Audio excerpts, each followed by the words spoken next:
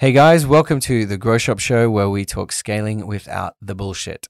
I'm your host, Mark Patchett, founder of Grow Shop. We are on a mission on the show to find out the growth hacks behind some of the leading experts in e-commerce. Let's hit it with this week's episode. We have a very special guest, so I would like to welcome, and we're talking about it before. So in Australia, we pronounce it Ivan, which is not nearly as beautiful as Ivan, which is the way that they pronounced it here. So I got corrected very quickly by my lovely girlfriend here, Nastya, who is here. But Ivan has done some absolutely amazing things and is the CMO of, and I would say one of the best known brands, probably all through Ukraine. So it'd be good to get a little bit of an introduction about what you're doing at Parimatch. It would be good to get a bit of a breakdown about what the company's all about for those that don't really understand, and then just a little bit about what you're doing. And then for everybody else, we're just going to talk about a bunch of random stuff here, which started from our initial chat. We're talking about the bullshit of growth titles, and then the reality of growth titles, talking about UX versus non-UX copywriters. We're talking about building teams internationally, and we're talking about the Ukraine tech scene, which is truly phenomenal. But yeah, just a little bit about what the company's doing and what you're doing there. So basically, thank you for the introduction. First of all, you just started like a bit whispering, like we on some indie radio station somewhere in the United States. Late night radio, Kansas, KMDB. And that's it from KMDB.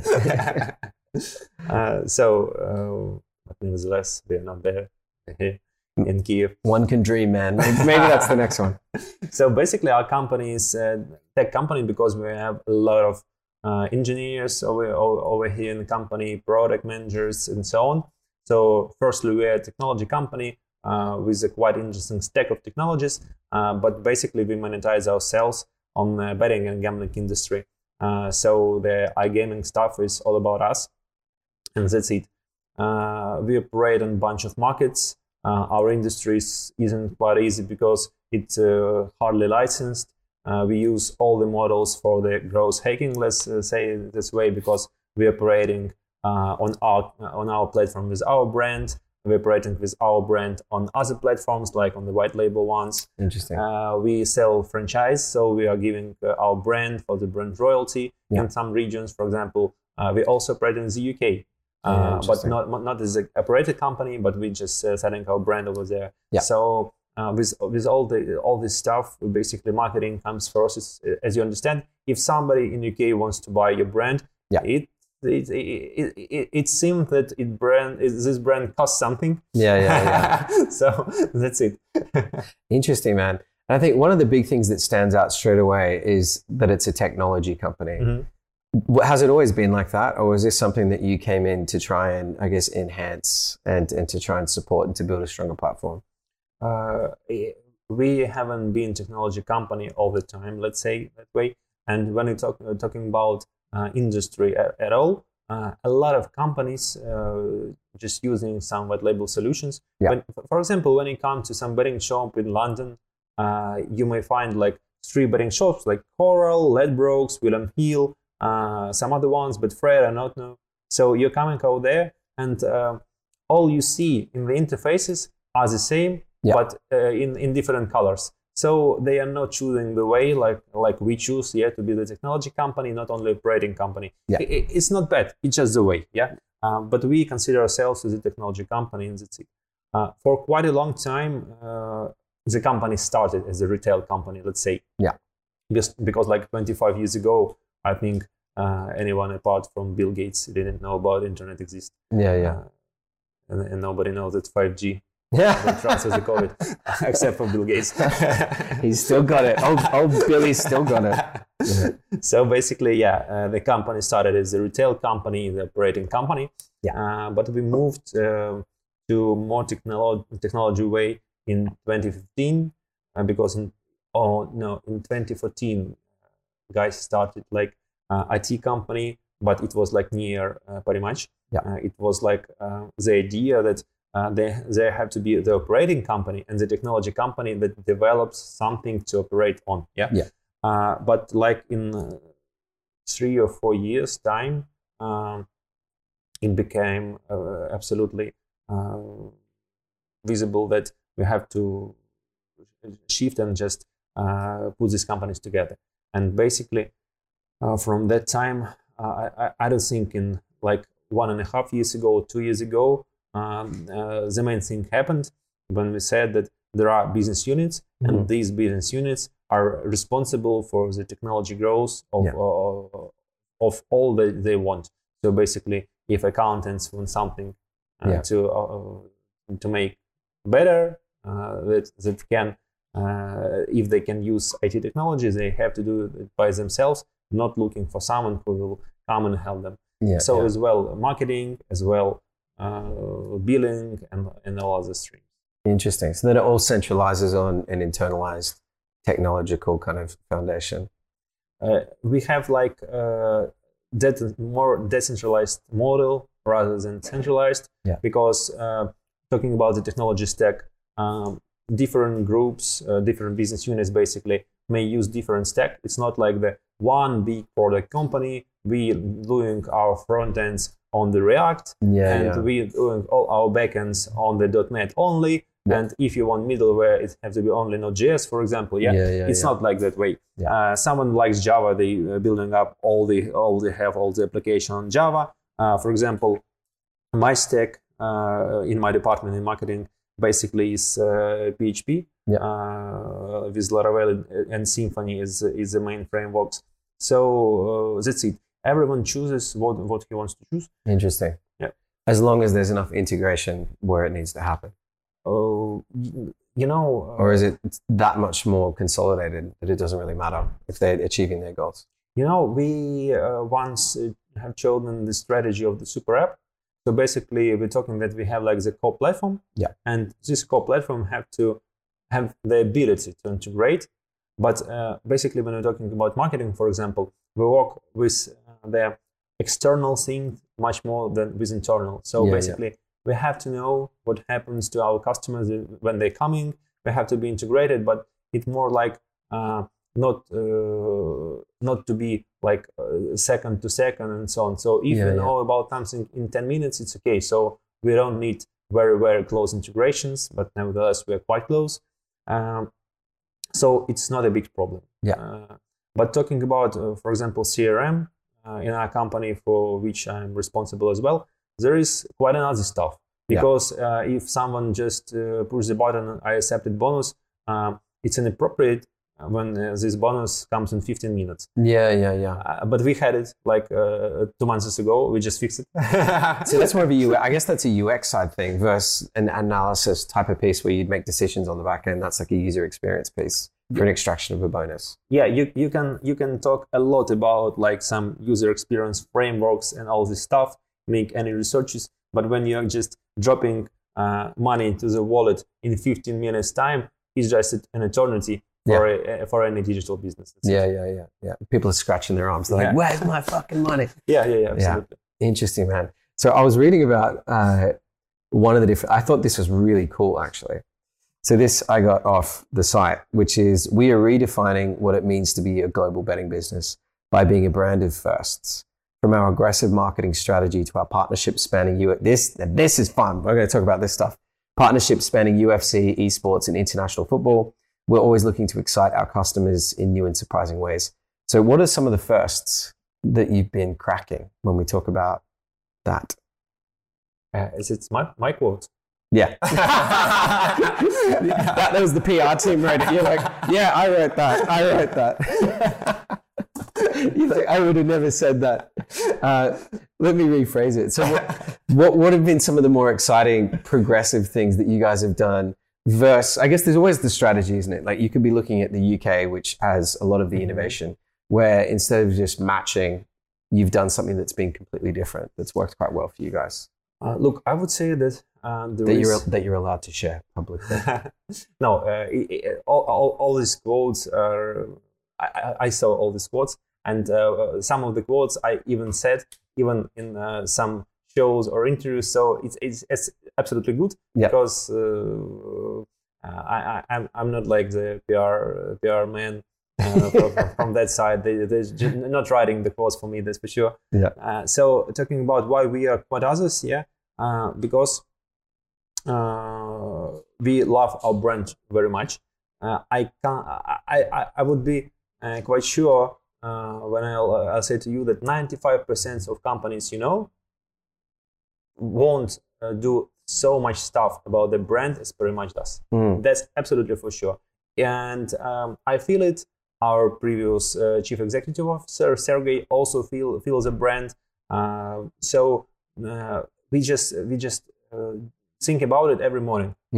But when you're becoming a very big brand, you have like another problem. Not only develop it, not only seeing how to change it tomorrow, or how your audience will accept it and so on, but also the challenge for me now is to distribute it internally the right way. Because when you have like 2,000 plus people in a company, and from that 2,000, let's say 1,500 works with brand closely, like a media buying specialist, for example, who pulls the creative, some art directors and so on. You have to communicate that something happening to brand constantly. So now that's the challenge. But I would say that brand, all this brand stuff, building us away from our competitors. The second thing I would say is technology, because really a lot of things, a lot of companies consider themselves as just operating companies. But we doing it quite another way. And the third thing, I think that we take a risk, because this business is a risky business for both sides. And for example, when we started buying all these global sponsorships, Juventus, Leicester City, and so on, it was like a challenge for us, because it was like you're buying yourself a very good Brioni suit. But you don't have any place to come with this Brioni suit. So, but you understand that if you want to come to the Queen of England, to Buckingham Palace, you have to have this Brioni suit. But she didn't ask to come. So that was the situation about sponsorship. Interesting. So the sponsorship one is really interesting, and I think it changes as a brand gets really big. How do you think about attribution and then ROI when you're doing things such as Conor McGregor, Mike Tyson, whether it's just, it's the right activity, you're leveraging them. But attribution is so difficult when you're running multimedia, you're running everywhere you possibly could. How do you think about ROI? Look, I can talk a lot about ROI in terms of sponsorships when you have some direct media value. Like Chelsea, Leicester, I'll tell a bit about it. But when we're talking about the brand ambassadors, it's more about trust. When you want to buy trust, interesting, you can buy some brand ambassadors. So now we just passed that way. We do not we're not depending so much on brand ambassadors like we did like 3 years time ago. Why? Because the brand is quite big, and now we have Chelsea, for example, with a bunch of ambassadors, let's say. But like 3 years ago, Chelsea won't even shake our hand, let's say. Interesting. But now we are a big enough company. We are a reliable partner. Everyone knows it on the market. And so you can come to a big club and say, let's do business together. And they say, okay, that's good. So when we talking about, for example, Tyson and McGregor was like, for that time, it was like the Perimatch brand hero. So when you're thinking about Perimatch, when you're thinking of being with Perimatch, if you with Perimatch, you are like Conor McGregor. That was the clear communication. So basically, Conor made all this work for us as a hero. But talking about the sponsorship, it is much more interesting situation, because we have like LED boards across the pitch, and that's much more interesting, because now we're modeling. We have like with our partners, we just take the video stream. How did everyone see it on the TV, basically? Then we just finding out for how long our advertising was on the pitch, because for example, you can buy 10 minutes of LED advertising, but after all, for 2 minutes there will be the red card situation. In 2 minutes there will be penalty situation. For 30 seconds the coaches will be shown instead of showing the pitch where your advertising is, the injury and all this stuff. So from the 10 minutes, you may get just 2 minutes, for example, but you paid for the 10 one. Interesting. And that's just the reality of it. Yeah, this absolutely reality. You can be very lucky, and it will be opposite situation. You can be very unlucky, so you can just get 0. But nevertheless, we have to understand firstly how much did we really get to the video stream all over the world, and that's the first is like for us is a possibility to count the media ROI. But the most interesting thing that we now modeling the turnover, the plus of turnover that we are getting from this advertising. So basically, we have a model that says, for example, you would have like $1,000 turnover on this match if there were no advertising of Parimatch. But as we have it, we like have 1,100. So we understand that this plus 10% of turnover and basically of our revenue after all is the effect of this placement. After that, we understand that we have all the season, and we have like of course we have the user base is growing. We have more countries, but basically you have your analytics team have to just look at it and say the real effect of this advertising. So you can count it. It took from us like 3 or 4 months to set up the process from 0, because from one side you have to picture the match, from the very beginning till the very end. Then you have to build up this computer vision, that will find your logo when it appears, and after that you have to put it with your statistics and understand that if your logo was shown from the 10th minute to 11th minute, you have the post effect. You have post effect in 4 minutes time. So these bets can be attributed.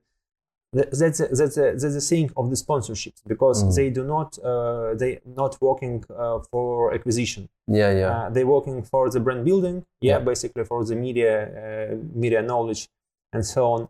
And from the other side, they're working for the retention. So you just say to your customers, "Oh, don't forget, you just watching the game. Please come to us." That's it. Isn't that interesting? So how do you take into account if there's multiple different camera angles? So I guess wherever you're buying it, will they send you the estimated time that something's live times the different angles? But what if there's multiple different TV stations that are going to be broadcasting the game that would be using different camera angles? We have to check all of those to then try and get total exposure?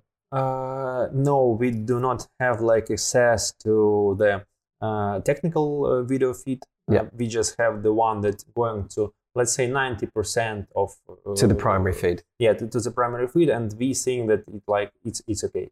Because it's the other money is as the processes, it won't affect so much when we going to this let's say 10% of quite as a feed. Basically, you understand that. For example, of course, in some countries, maybe like pundits in England, they just commenting the game, have some comments before the game. But it won't play a lot of role for us, so we don't. So the net to try and analyze that additional 10% that would be reduced exposure. We're not trying. We're just taking them as a primary. Beast of a job. I'd never even thought about it. It's amazing, isn't it? Because you'd think with the LED that it would be so sophisticated that you could just get an extraction from a feed or something. You're like, no. So it's like, your job, buddy, today, you got to watch the whole game and just tick it off and count it. In some, I know some companies that did it such a way. When we started buying out LEDs, also we asked our junior specialists. They just came with some stopwatch and some popcorn. And so they just work with a stopwatch all this time. Wow! But it's not like the process that can expand for the new countries. So you won't have. It happens on Saturday or Sunday. The majority of the matches. So it's not the working days. Let's say. People also have to have the weekends with the families. So basically, I understood from the first moment that we had to do it automatically. Wow. And that wasn't happening before you were there? It wasn't happening. It was just my idea, and we visiting did it. Man, that's very cool. I'd never thought about it like that kind of detail. Because we've always had challenges even running like TVCs or even running radio. We try and build econometric models to just have light bits of lift, but it's still soft. But we wanted to get to a level of confidence where we knew that we could spend into it and we'd at least break even, and we'd know there'd be a halo effect and there'd be some kind of net positive impact on the back end. It's the same econometrics, basically. The same guy that did econometrics in other companies, we took this guy. Also, the same way, we make correlations between our TVC and our traffic to the website, and extrapolating all this information to our revenues. Yeah, the same thing. It's all because we are a digital business. Yeah, because we can understand how much additional customers we had in the particular minute after the particular commercial. That's it. Yeah. Man, I love it. Very, very smart. So what about esports? What's happening there? What kind of growth rate are you seeing? I saw there were shifts that were accelerated because of things like COVID, but what's sticking around? What's going to happen? I love esports very much. I love esports very much. Our company is committed to esports, basically. Do you prefer CSGO or Dota? I actually don't watch esports. Okay.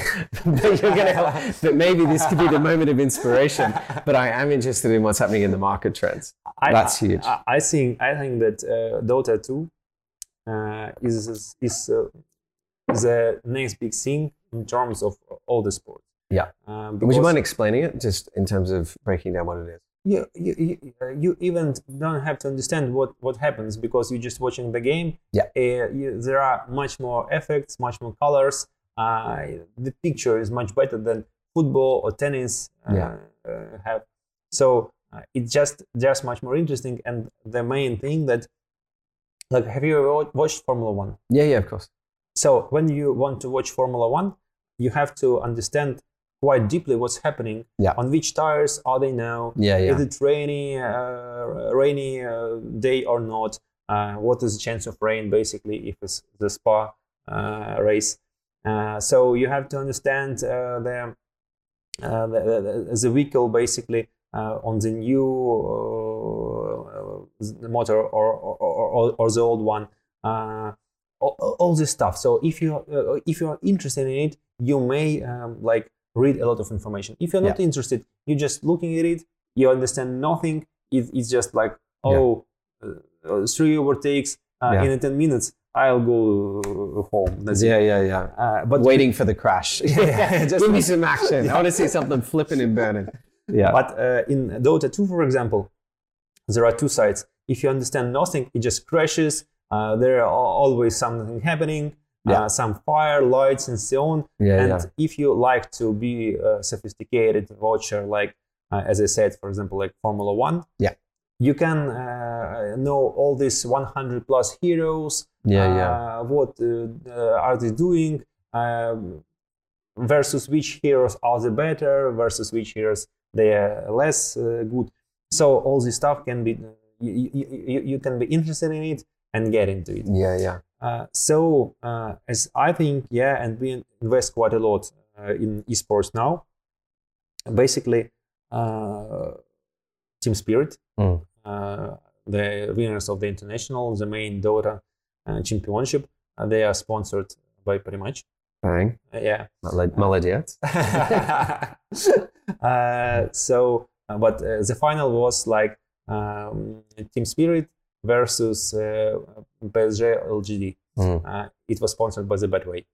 So it was not the teams, it was like very much versus Betway. That's the true head-to-head. It's really interesting. And what do you think is going to happen with the trends in terms of viewership or engagement, or I guess the amount of bets going through? The main thing is that esport market is quite fragmented. Because we have like China, Nordic countries, Eastern Europe that are keen on CSGO and Dota 2. There is North America with League of Legends, Call of Duty, and other stuff. There are some, let's say, tier 3 markets. They do not have desktop.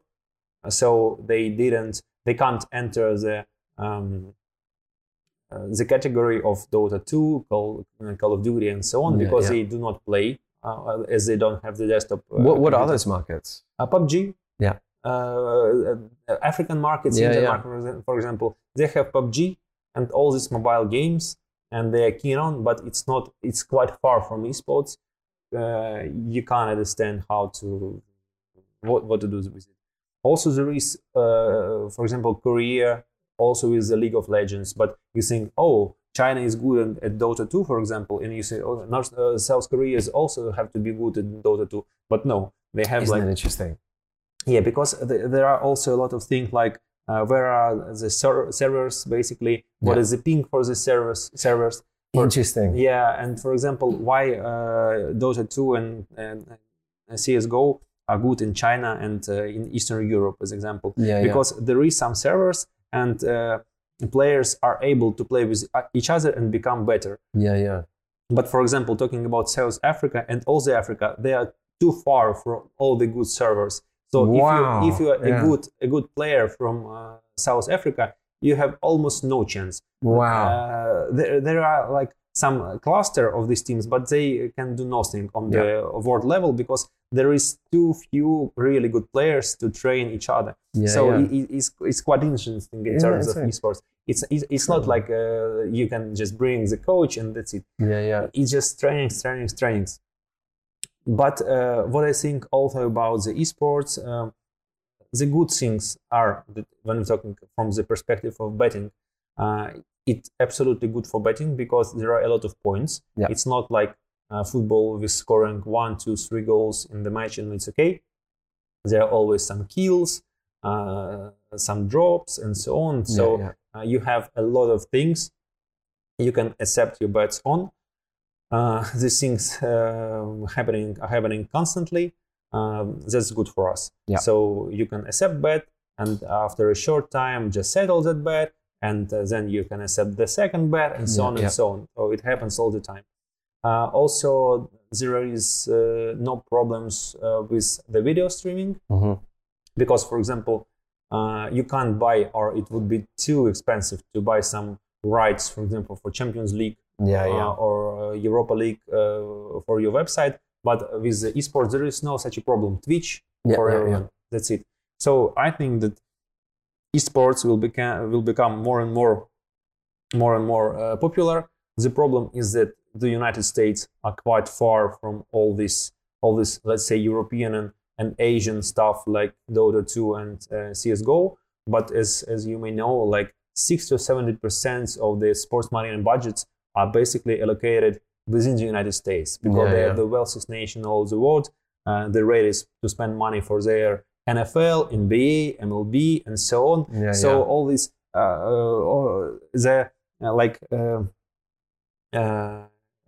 English Premier League, it would be like, I don't know, 8th or 9th championship after all these leagues of the United States.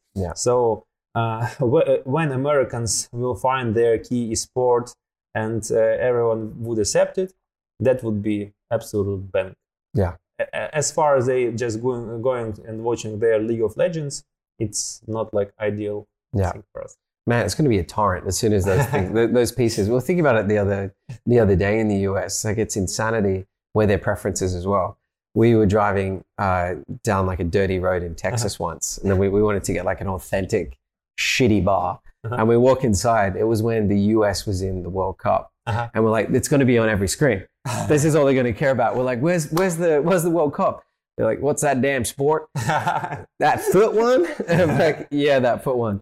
And they were watching like Major League Baseball, and they had TVs playing reruns of like college ball. And then the football was being played on a TV. It was this big near the toilet, and that's it. So I'm like, you guys are just in a different planet. But what do you think is going to happen in the US? So there's some predictions of when gambling is going to be more and betting is going to be more legal. Basically, a majority of the states is now have the legislation. For gambling and betting, that's a good thing. The problem with the US market is that they want to, like, everyone to have the license, not only the products, but they also want to marketing all that are doing marketing for the betting and gambling should be licensed as well, and all this ecosystem have to be controlled by them. From one side, it's okay.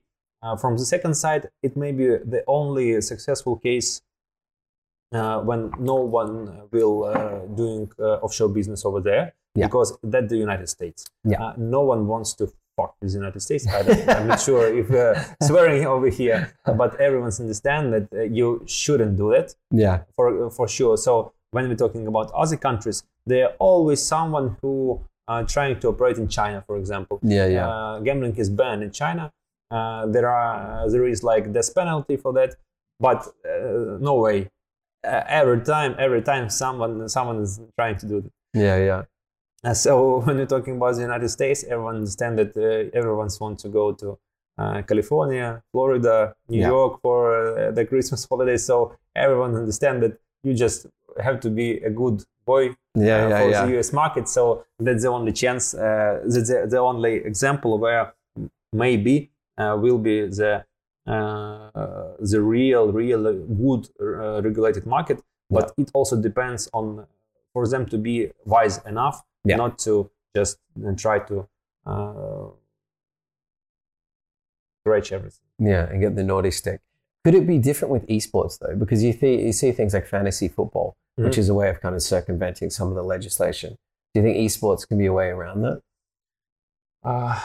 Let's say that data fantasy sport is quite away from the real betting. It's really slow. Like you have 2 settles during a week. It's very slow, and the first moment Americans go to the real betting, they won't be back for the daily fantasy sport. And all these M&A deals, when some operators buying other operators or the DFS, it's just buying out their customer base. It's not about really doing business, and the monetization of the daily fantasy sports is quite other from the betting and gambling.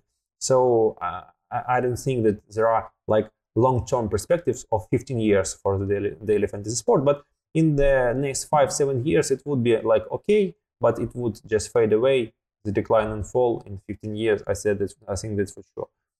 Talking about esports, you are right quite a lot, because there is an audience for the esports. It's quite big and good in the United States. From the other hand, the daily fantasy sport may become some like soft entering to the betting market for all this audience, not from the perspective of the operators, but from the perspective of the audience. They may come from there. And also, as you understand, there can be like some betting with skins, all this stuff that is operated basically by the gaming platforms. Not daily fantasy sport, but on the gaming platforms. So interesting. If they're trying to do it in such a way, as I said, as a soft entering with no real money gambling, but also almost real money gambling with all the skins, so it may enter a lot of audience of young Americans to the category, and it may work out. Interesting. And do you think anything to do with, say, crypto could be a way of bypassing it, where it's not hard, traditional, easily traceable cash? All clever people, even with ability to accept bets or make gambling in crypto, trying to avoid the United States. There are always some guys that are trying to do business over there with crypto. I just been to one little conference, and I saw my old not friend but guy I know, and I said, how his business is going. Just came to the similar web, tapped in his website, and looking a lot of traffic coming from the United States. I think he is just something happened to him. He disappeared, and we've never seen him again. He's now in Guantanamo. I even didn't come to him to greet him. And in a few days, I just met another friend of mine. I said, "Have you been at this conference?" He said, "I've been." Have you seen this guy? He said, "I've seen." I say I came to SimilarWeb, and so he is driving traffic from the United States. Yeah. He said, I do the same thing. I said, and I came to him and I say, why are you doing that? He said, what's the problem? Okay, just no questions. So yeah, you'll hear the problem when you see a Black Hawk helicopter and then the guy's kicking down the windows. Yeah, that's it. So there are. He is not very, like, let's say, intelligent and so on. So maybe he doesn't know, but it doesn't matter for the United States. Yeah. Let's say. And I guess they're just different businesses, isn't it? Like, you guys have built an empire. If you're playing in the murky waters like this, it's a churn and burn type of business. Yeah, maybe you're right, because you can earn some money, but you can't build empire for sure. And you have, like, just say, I would go for the vacation, I don't know, for Hainan in China, that's it. So I won't fly to any tier 1 countries. Okay, if someone chooses to live this life. Yeah. Good for them. Good for them. Yeah, that's it. Good for them. But basically, I believe in the traced crypto history in the United States, and all this situation with Robinhood shows us that they may do things. So Americans have interest in some gambling, and for me, Robinhood basically is like indicative product for all the gambling market in the United States, and their growth, I can't recall for sure, but during the COVID, they more than doubled. I think more than doubled, in terms of their turnovers. So it shows interest. They are really eager to bet some way. It's like, if the British people were making their bets from the 19th century on all these horse tracks and so on, the Americans, they do bets, but that's called Wall Street. Yeah, it's interesting, isn't it? That's all Robinhood really is as well. Like, if you're not at the level where you're an accredited investor, it's just gambling. Yeah, and it's no different from crypto. It's like buying a shit coin or a meme coin. It's really no different. There's no level of sophistication or logic behind it. Yeah. Like, if the degree of your gambling news is following a subreddit thread, bang, you could chuck some money on a game. Yeah, absolutely. Amazing. So it's almost like not fighting legislation aggressively. It's circumventing with another outlet to hit, which is going to be one of these things. Man, amazing. This has been very interesting, man. I had all these little points to cover, but I'm really glad that we went this different direction. And the one, I think, for a lot of our listeners as well, when we talk about these challenges of attribution, it's amazing to realize how you often have to go with quite like a manual approach to be analyzing billboards and then still with the stop counter, which is amazing to use kind of an old school way of doing something to get like an outcome that's extremely sophisticated. But then we've talked about crypto, we've talked about circumventing US legislation. Yeah. we've covered it all, man. So it's been amazing having you on the show. Thank you so much for taking the time. But it's been phenomenal. So thanks so much, brother, for coming in. Thank you so much. Thank you. And that's it. Thank you, everyone, for listening. If you want to find out more about GrowShop, head over to growth.shop to see how we scale direct-to-consumer brands to 50 million and beyond. Don't forget to subscribe so you never miss an episode. We appreciate everyone's support while we get the ball rolling on the GrowShop show. So if you like the episode, share the love with your network. Thanks again, and see you on the next one.